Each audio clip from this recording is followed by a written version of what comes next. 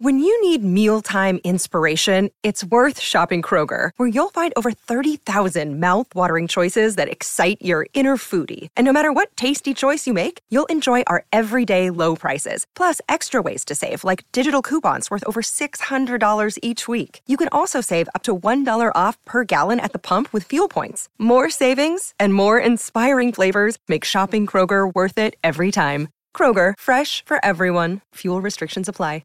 Another day is here, and you're ready for it. What to wear? Check. Breakfast, lunch, and dinner? Check.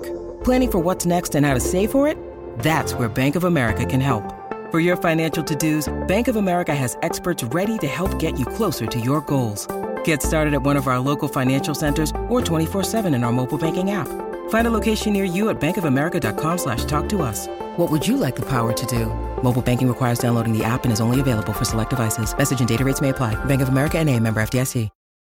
Your brain needs support, and new Ollie Brainy Chews are a delightful way to take care of your cognitive health. Made with scientifically backed ingredients like Thai ginger, L-theanine, and caffeine, Brainy Chews support healthy brain function and help you find your focus, stay chill, or get energized. Be kind to your mind and get these nootropic chews at ollie.com. That's OLLY.com. These statements have not been evaluated by the Food and Drug Administration. This product is not intended to diagnose, treat, cure, or prevent any disease. Welcome to the New Books Network.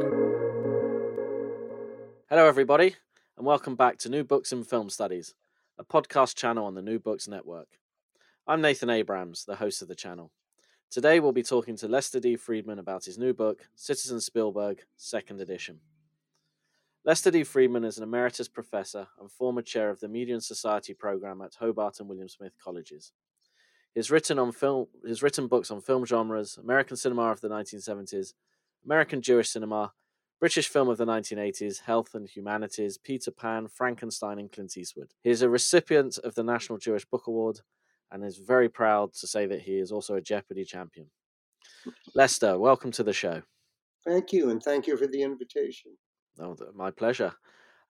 Lester, Les, I wonder if you could begin the interview by telling us a bit about yourself. Sure. I have had a perhaps strained and idiosyncratic career where I held double appointments in medical schools and colleges of visual and performing arts. My PhD is English literature, 19th century British, not cinema, but literature, Shelley, Percy Shelley.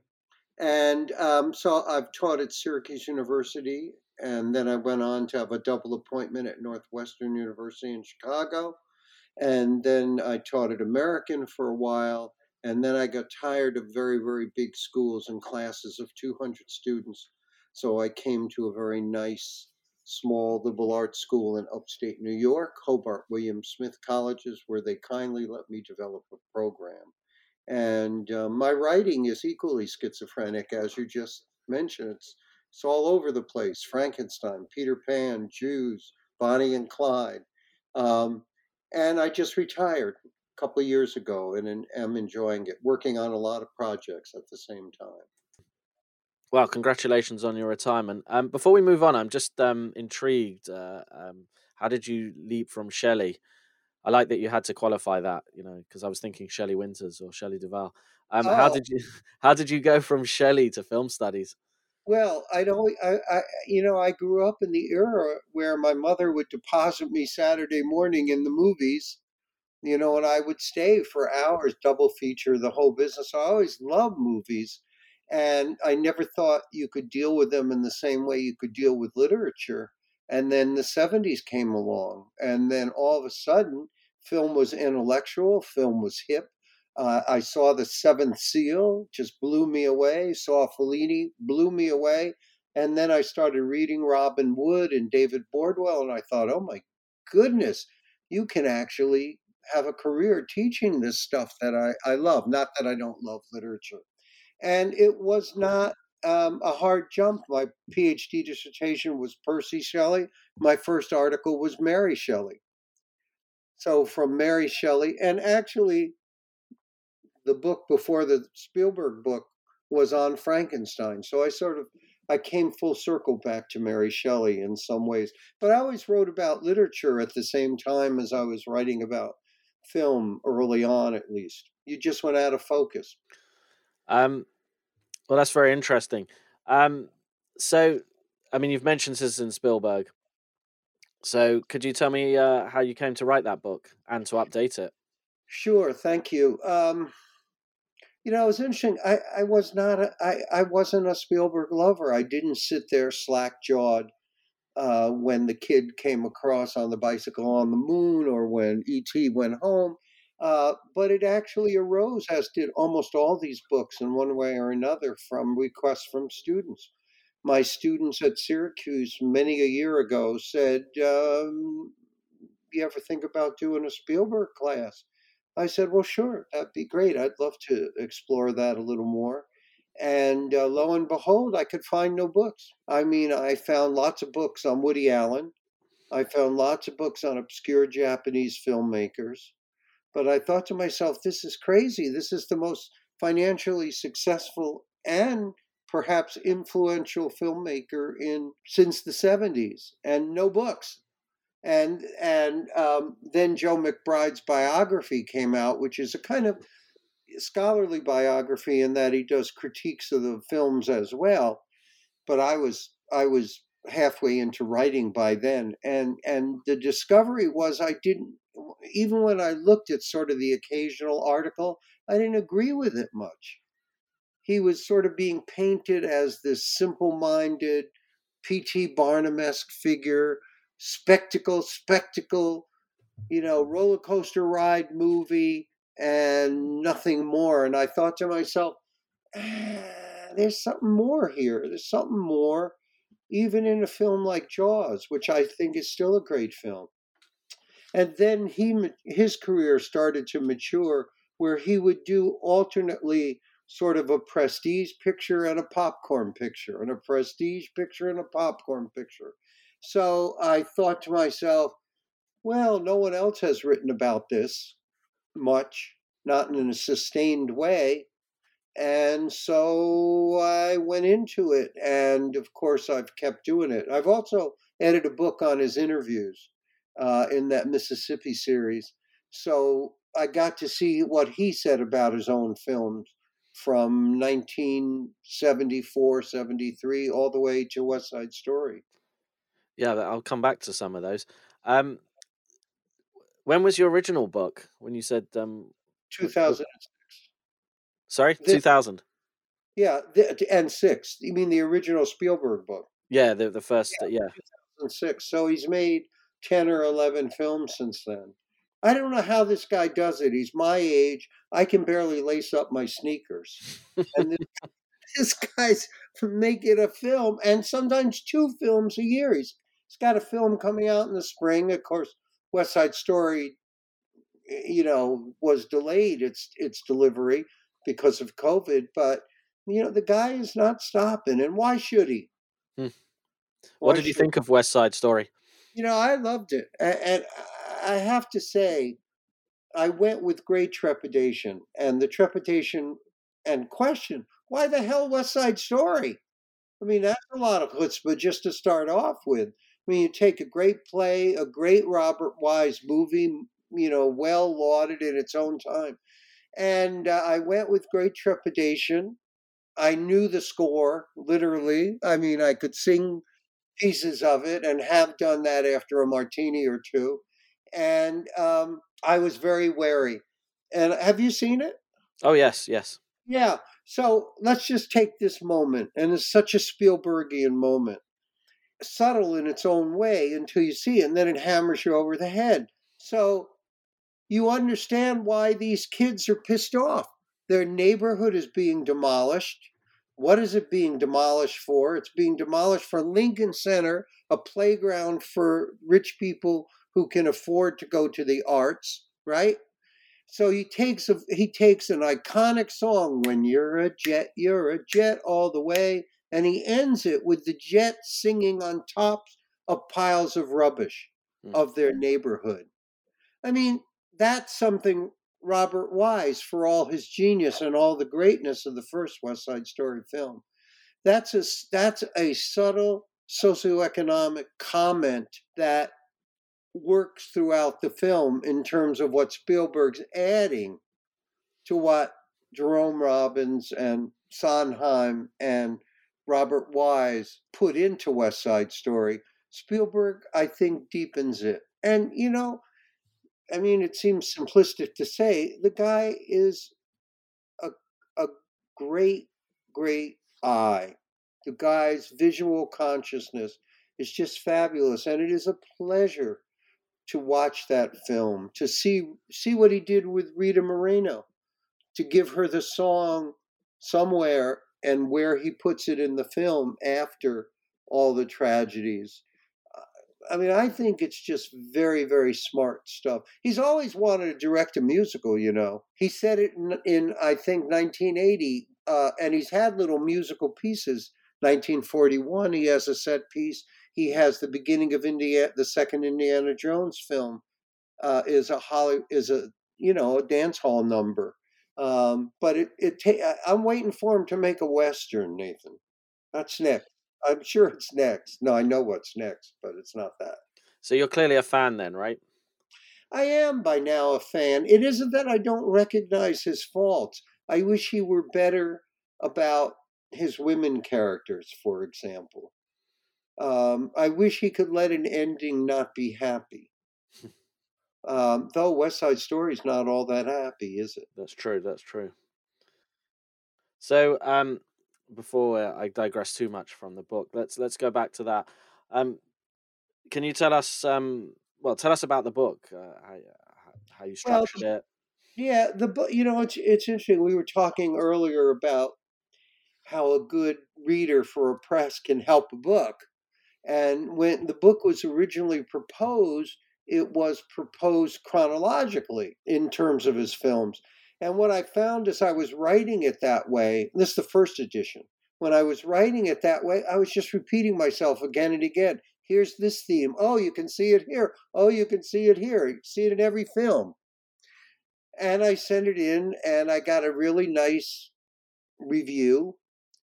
And the reviewer said, you should think about doing this by genre instead of chronologically. And I thought, wow, that's a great idea. I mean, Spielberg is quintessentially an American genre filmmaker. And so the book looks at Spielberg's genre: war films, science fiction and fantasy, action adventure movies, and goes on and on and on like that. And so one of the things I argue is that you can see in the first Spielberg film, so it's not really the first one, but you can go all the way back to Duel, and you can see the same themes you see in West Side Story. You see it in film after film after film. Broken family, reconstitution of the broken family, external threat to the community, normal everyday guys with no particular superpowers get together to save the community. Issues of masculinity. What does it mean to be a husband? What does it mean to be a father? What does it mean to be a lover? How do you have a relationship when you're obsessed with something else, as in Close Encounters of the Third Kind? So you can see that in Duel, you can see it in Jaws, you can see it in West Side Story, and you can see it in whatever the next film is going to be. I could almost write a critique without seeing it. But the trick is he does it again and again and again and again. He must be aware of it if I'm aware of it. And yet we go, and yet we're engaged. So maybe the obsessions that he has are our obsessions as well. I suppose that's always the struggle of writing a book about, any film book is genre versus chronology, or theme versus chronology. I mean, on that note, how would you characterize his intellectual artistic development? Because by doing it the thematic way, you kind of possibly overlook that. Yeah, I would say, first of all, we have to contextualize just a little to say how difficult it is to do good genre movies. I mean, genre movies are a very tricky balance. On the one hand, you have to use enough of the typical genre conventions and tropes to make people feel warm and fuzzy because they know what's in the genre, right? And they're comfortable. Yet you have to have enough new stuff so that you don't just become Michael Bay. You don't just go over the same stuff over and over and don't add much, just slam bang. And Spielberg manages that nicely, I think. And the other trick he does in a genre film while dealing with all these personal obsessions is that we actually care about his characters. We actually are concerned with his sometimes child characters, sometimes men who act like boys characters, sometimes mythic characters like Indiana Jones. We actually do care about them. So Spielberg is managing a trick that I think good and great artists manage, is that to take their personal obsessions, fixations, you want to call it neuroses, I'm okay with that, and turn them into, if not universal, at least culturally expansive themes that seem to speak to a lot of us. And, his intellectual development, I think, is clear. And it starts with Color Purple, where he begins to try to expand himself. Not that the earlier stuff is not interesting, like Close Encounters, but it starts with Color Purple. It moves to Empire of the Sun. He's now dealing with bigger stuff. By the time he gets to Minority Report and AI, he's dealing with pretty big themes of technology, of how do we deal with criminals, and the role of technology in policing. Then he hits his stride when he hits the Holocaust, of course. I mean, there is no bigger theme. And he deals with Schindler, and he moves on from that. And he's still alternating. He's doing Indiana Jones 4, and he's doing Lincoln. I mean, what bigger archetypal American cultural figure is there than Lincoln? He's doing history. I mean, think about what he covers in history. I mean, he does the Civil War, he does World War I, he does World War II, he does the Cold War, he does future wars. A really expansive move through major points in American cultural and physical history. So he's become essentially an American historian. I think. Now we could get an argument his history is not real, and we could go through that whole shtick if you like. But a lot of people see his films. They're interesting. I mean, you've given me a lot to ask about. I think the thing I want to go back is that you mentioned his intellectual development. Would you care to elaborate on that? Because many people might not consider Spielberg an intellectual filmmaker. Well, then they haven't thought deeply enough about his films. Some of it's hard to think about. I mean, I could go through a whole thing with Jaws and talk about that. But I do think that in some cases it's obvious, and I'll take a film like Jurassic Park. Now, on the surface of things, Jurassic Park is a Jaws story, right? It's basically, and Jaws is a dual story. Basically, sort of motiveless malignancies attacking human beings. I mean, we don't know why the shark attacks. It's just the nature of the shark. We don't know why the dinosaurs attack, just the nature of the dinosaurs. But let's look a little deeper in there, even though it is a great roller coaster film. No question about it. But let's look a little deeper. How did the dinosaurs get here? This is not a natural evolution. This is technology. I'm thinking of Malcolm's term, breaking into the normal evolutionary process. Technology disturbing what would be a normal evolutionary development, and that would be dinosaurs are extinct. So now we bring them back, and we have to ask ourselves, it's also a Frankenstein film, by the way, in all sorts of ways. with Hammond as the kindly Dr. Frankenstein. So you have to ask yourself, what is going on here about the role of technology in our culture? And the ultimate ethical question, just because we can do something, should we do it? And, Crichton the book asked that question. And Malcolm, the character, the doubting Malcolm in the film, asked that question also. What have you done? Why have you done it? And in this case, and this is another Spielbergian theme, why has Hammond done it? Well, number one, he's done it because he could do it. But number two, he did it to make money. So there's a commercial technological union here that I think Spielberg is questioning because it results in disaster. Now, ironically, in order to critique technology, Spielberg had to employ the most advanced technology possible to create the dinosaurs.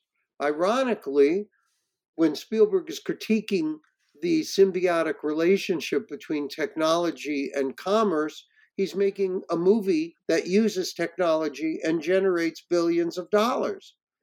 So there's a kind of schizophrenia in that movie, which I think once you start peeling it back just a little bit, you see it's much more than a roller coaster movie that he is being accused of. And you don't have to see it with that intellectual, depth. You can see it as a roller coaster movie, and it can be perfectly fine.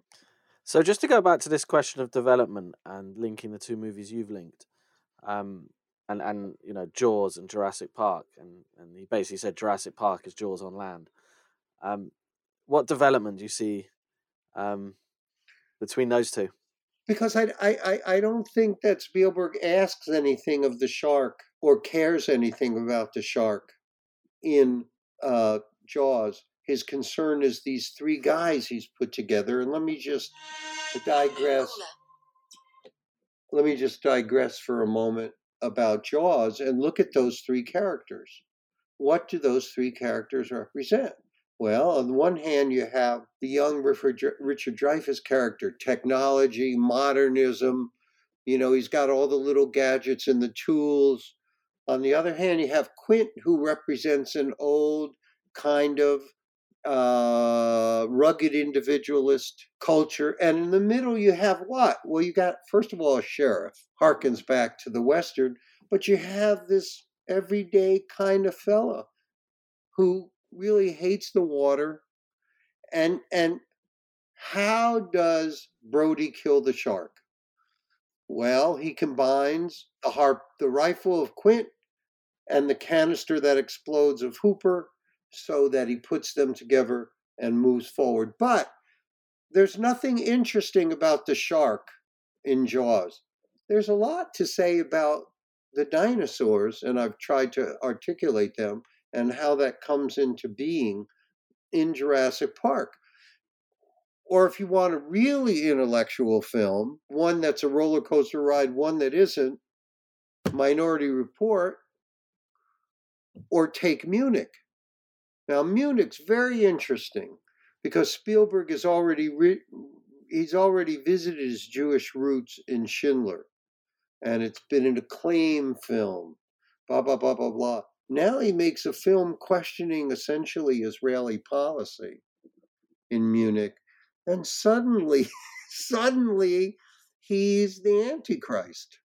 Suddenly the Israelis attack him. And what's ironic about that, what's at the center of that film that's being attacked?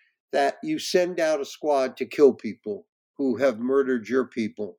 Well, that's everyday politics now. We send drones, to kill Arab terrorists.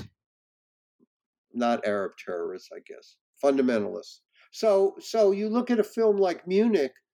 Munich raises some profound questions, I think, particularly if you're Jewish. And it's a different set of questions than Schindler raises about Jewish identity and about the Holocaust as well. Of course, he also had detractors about the Holocaust. You've written about Jews in the cinema.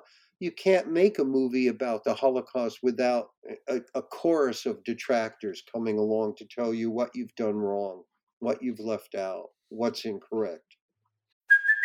Hey, it's Kaylee Cuoco for Priceline. Ready to go to your happy place for a happy price? Well, why didn't you say so? Just download the Priceline app right now and save up to 60% on hotels. So whether it's Cousin Kevin's Kazoo Concert in Kansas City, go Kevin, or Becky's Bachelorette Bash in Bermuda, you never have to miss a trip ever again. So download the Priceline app today. Your savings are waiting. Go to your happy place for a happy price. Go to your happy price, Priceline. Yeah, well, we'll come on to that. I thought Munich was interesting because I thought it was very clear about its critique of both Israeli and US policy in the war on terror and its critique of targeted assassinations, and that sort of In inane Munich. shot on the Twin Towers sort of made the link for those who hadn't. Yeah, gotten it. You get it? You get it? You get it? Yeah, it's that kind of hit over the head moment. Yeah. Yeah, I mean, inevitably we'll come now to Schindler's List because, you know, interestingly, you devote, you know, so for people who want to read the book, you know, the other chapters deal with genres and multiple films. Just to go through it, we have fantasy and science fiction, action, adventure, melodramas, monster movies, war films, the social problem, ethnic minority films, and then chapter 6, Imagining the Holocaust, which is devoted entirely to Schindler's List. So would you like to explain that decision? Yeah, it was an interesting decision. I felt over the course of the book, I make again and again and again an argument for what I think is great in his film, what I think is problematic, and why he should be looked at as an artist as well as an entertainer. And I thought, well, I have to finally culminate in something. And what's the great film? And I think the great film is Schindler. Now, the first critique that immediately arose was people said, well, you know, he took the one happy story about the Holocaust. Well, any survivor story to some extent is a happy story about the Holocaust. Happy, and I guess not happy, but, you know, a story of survivor. And this story did appeal to Spielberg, I think, on numerous levels. And then the second, but you have to ask yourself several things. Who else would have had the chutzpah to make a 3-hour film in black and white that had subtitles through much of it? I don't think anybody else could have made that film. And you may know, and I say it in the chapter, that originally he gave the script to Scorsese. So it could well have been Schindler's List, a film by Martin Scorsese. But he took it back and he gave him Cape Fear instead. You know, it would have been amazing, almost if one can think of macabre humor, to think what a Scorsese Schindler List would have looked like. Maybe he'd have mafia guys in the camp. I don't know.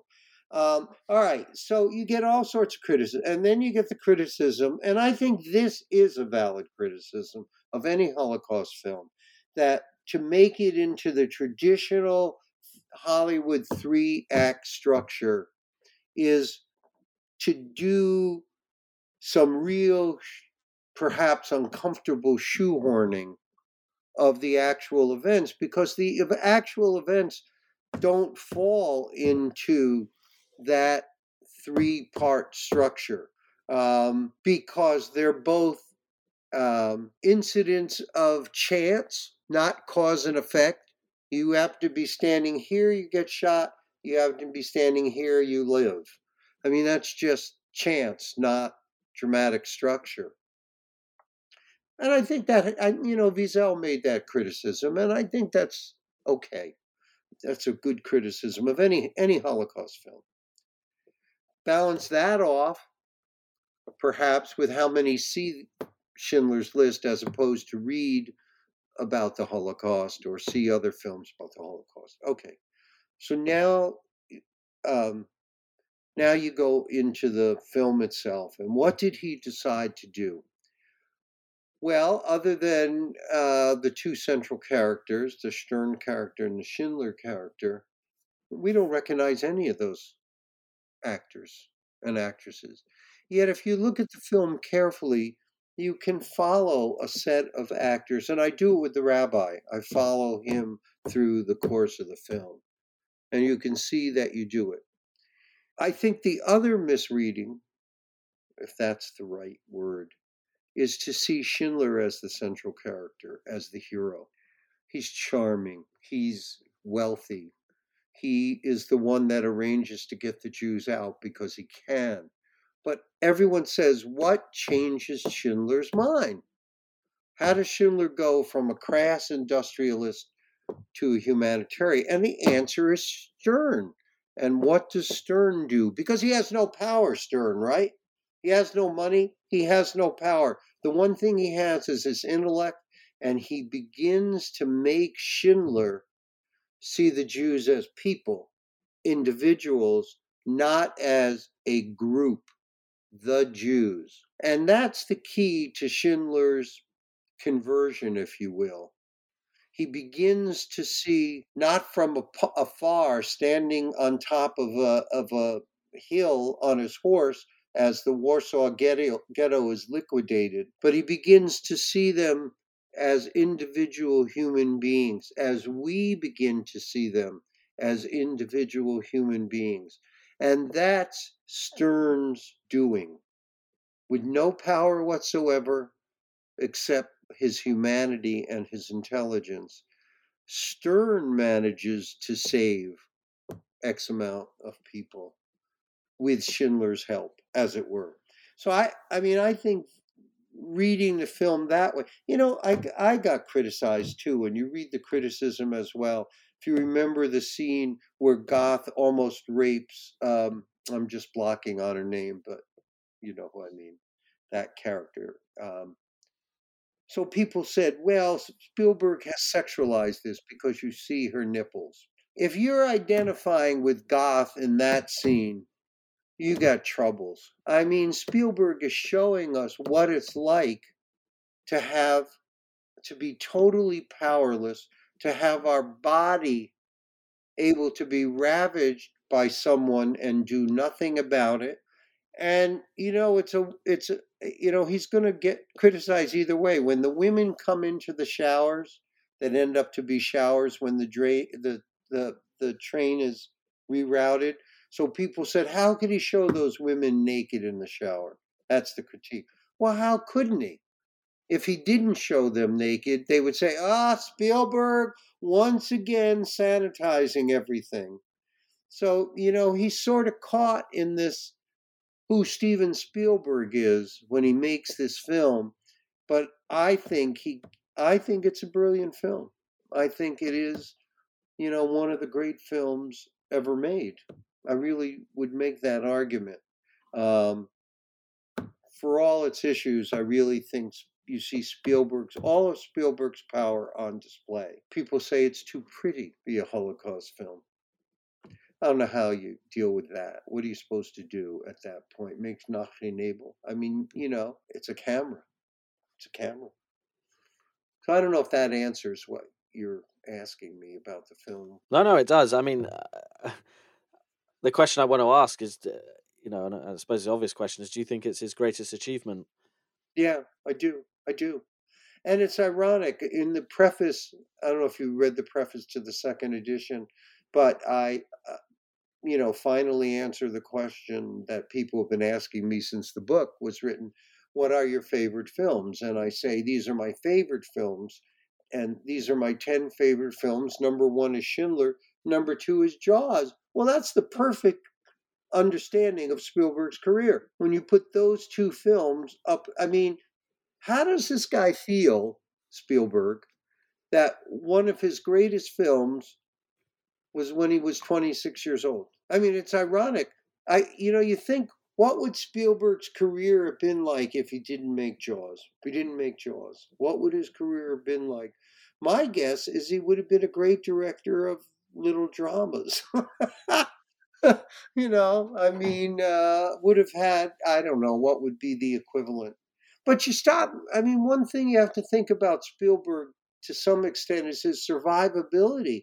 I mean, think back to in the 70s when there were those great filmmakers, Scorsese, Lucas, Schrader, Coppola.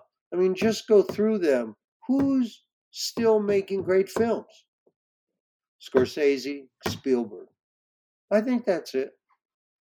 That's it. Altman's dead. Some of them are dead. They just celebrated last night at the Academy Awards in between Will Smith slapping Chris Rock. Uh, that was an unbelievable moment. They just celebrated what I think is probably the great American film, The Godfather. 50 years. Is Coppola still making films? Nope, not great films.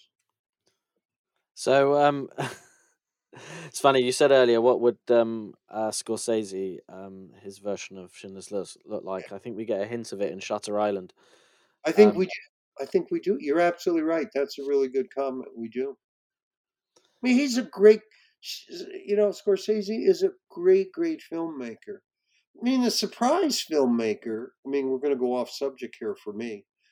I mean, maybe it's not a surprise Spielberg's a great filmmaker. Maybe the surprise is that he keeps making great films. The surprise is the other person I've written about, Clint Eastwood. Who the hell would have thought Clint Eastwood auteur, when he was Rowdy Yates in Rawhide?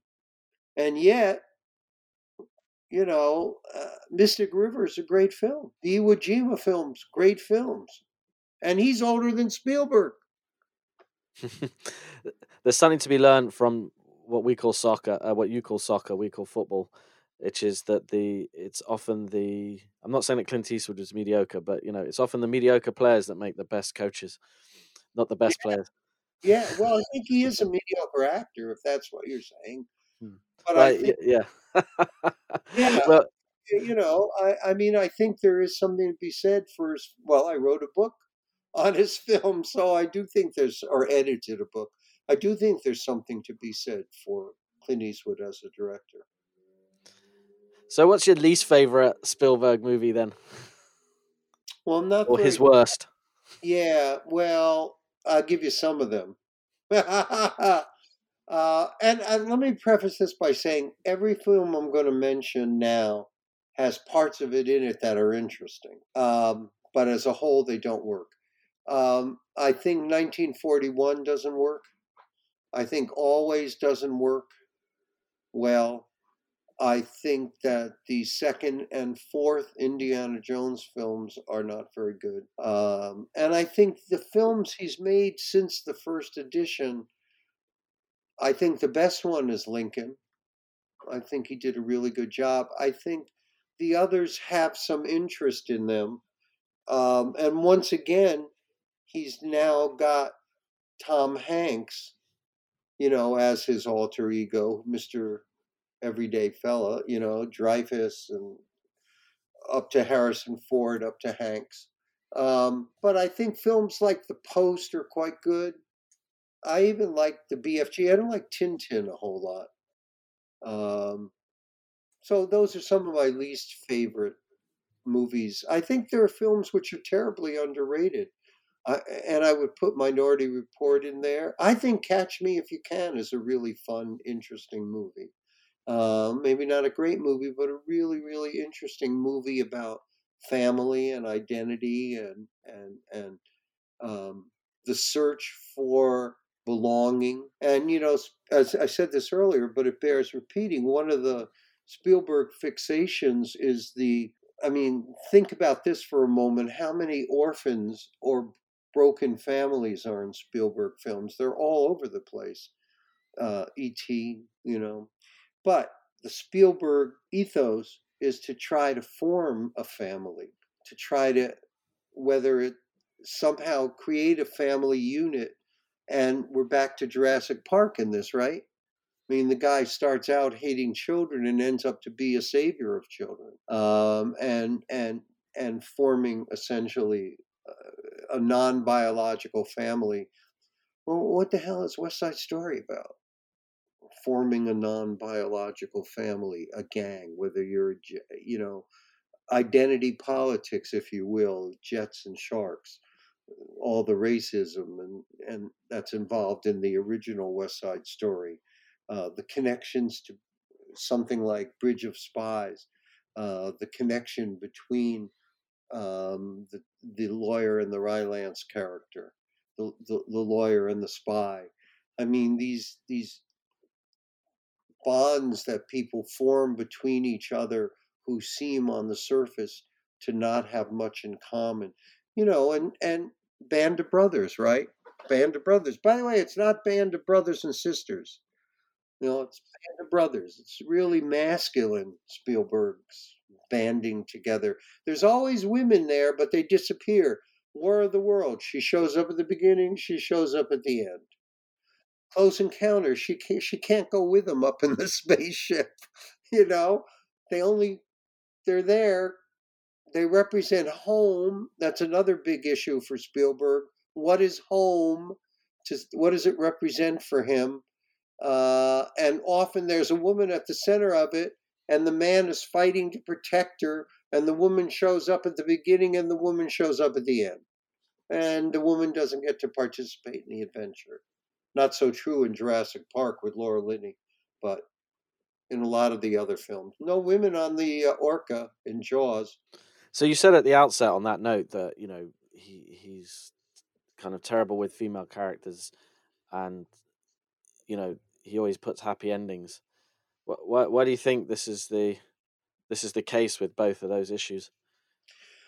Well, you can't, I'm playing 50 Cent psychologist here. But I think that every writer who writes about Spielberg, Joe McBride included, talk about the two most traumatic events in his life being the divorce of his parents and his own first divorce.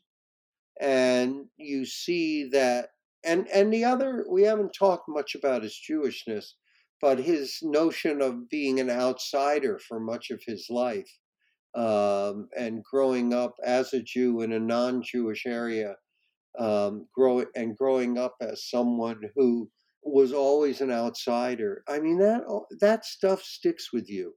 He's the most successful filmmaker in the history of American cinema, and yet he feels like an outsider. In the new preface to this edition of the book, the title of the preface is "Fear is My Fuel." Well, you stop and think to yourself, what the hell does this guy have to fear about? He can make any movie he wants, and yet there is that sense of him, and I applaud this, challenging himself. I mean, when I said, who the heck makes West Side Story, that's the answer. He knew. If you and I knew it was a lot of chutzpah to take on West Side Story, he sure as hell knew. And I think he gave himself a really important and significant challenge there, purposely. So I do think that he has trouble with women characters. And I mean, there are some strong women as he goes along, certainly Color Purple.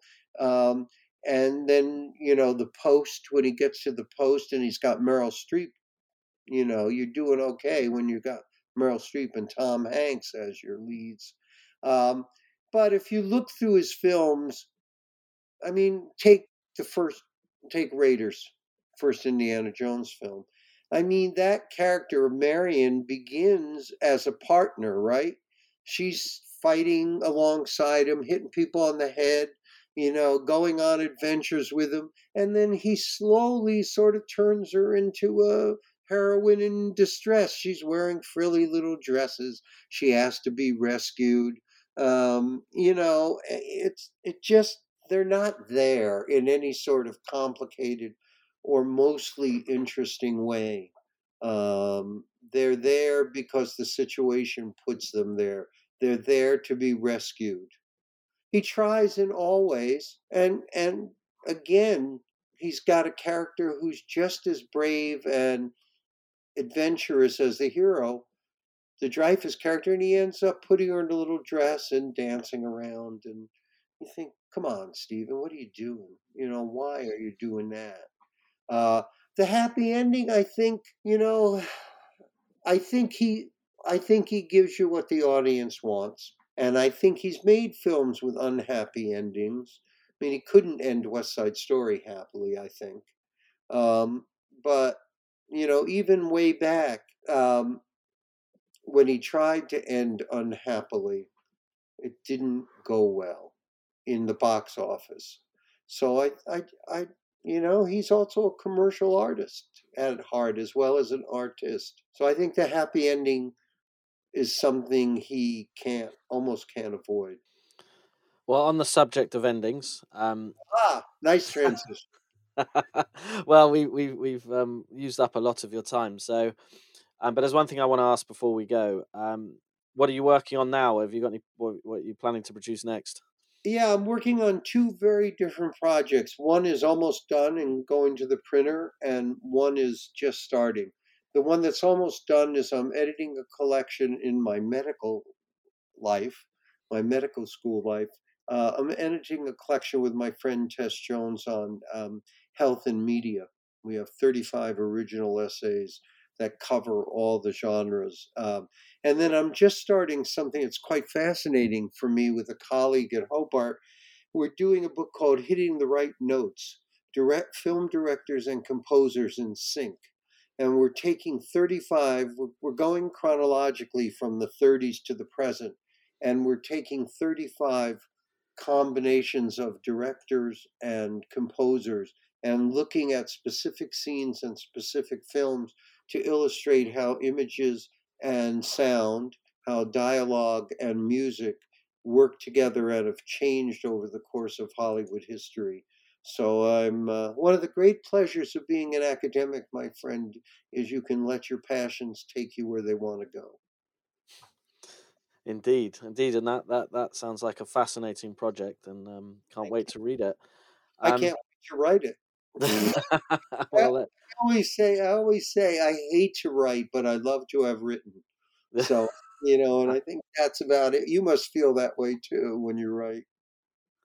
I quite enjoy the process. It's it's lonely.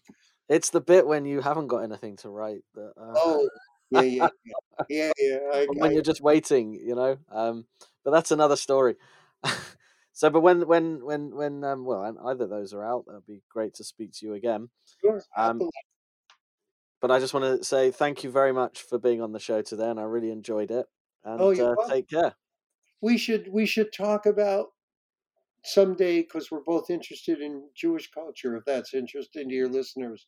I think an interesting thing is, the new Hollywood Museum that's opened in LA, without mentioning that the founders of all the studios were Jewish. I mean, what is that all about? That would be an interesting topic to talk about Jews in film. I haven't done that in a long time. But that would be certainly. Anyway, once again, thank you very much, and goodbye. Goodbye.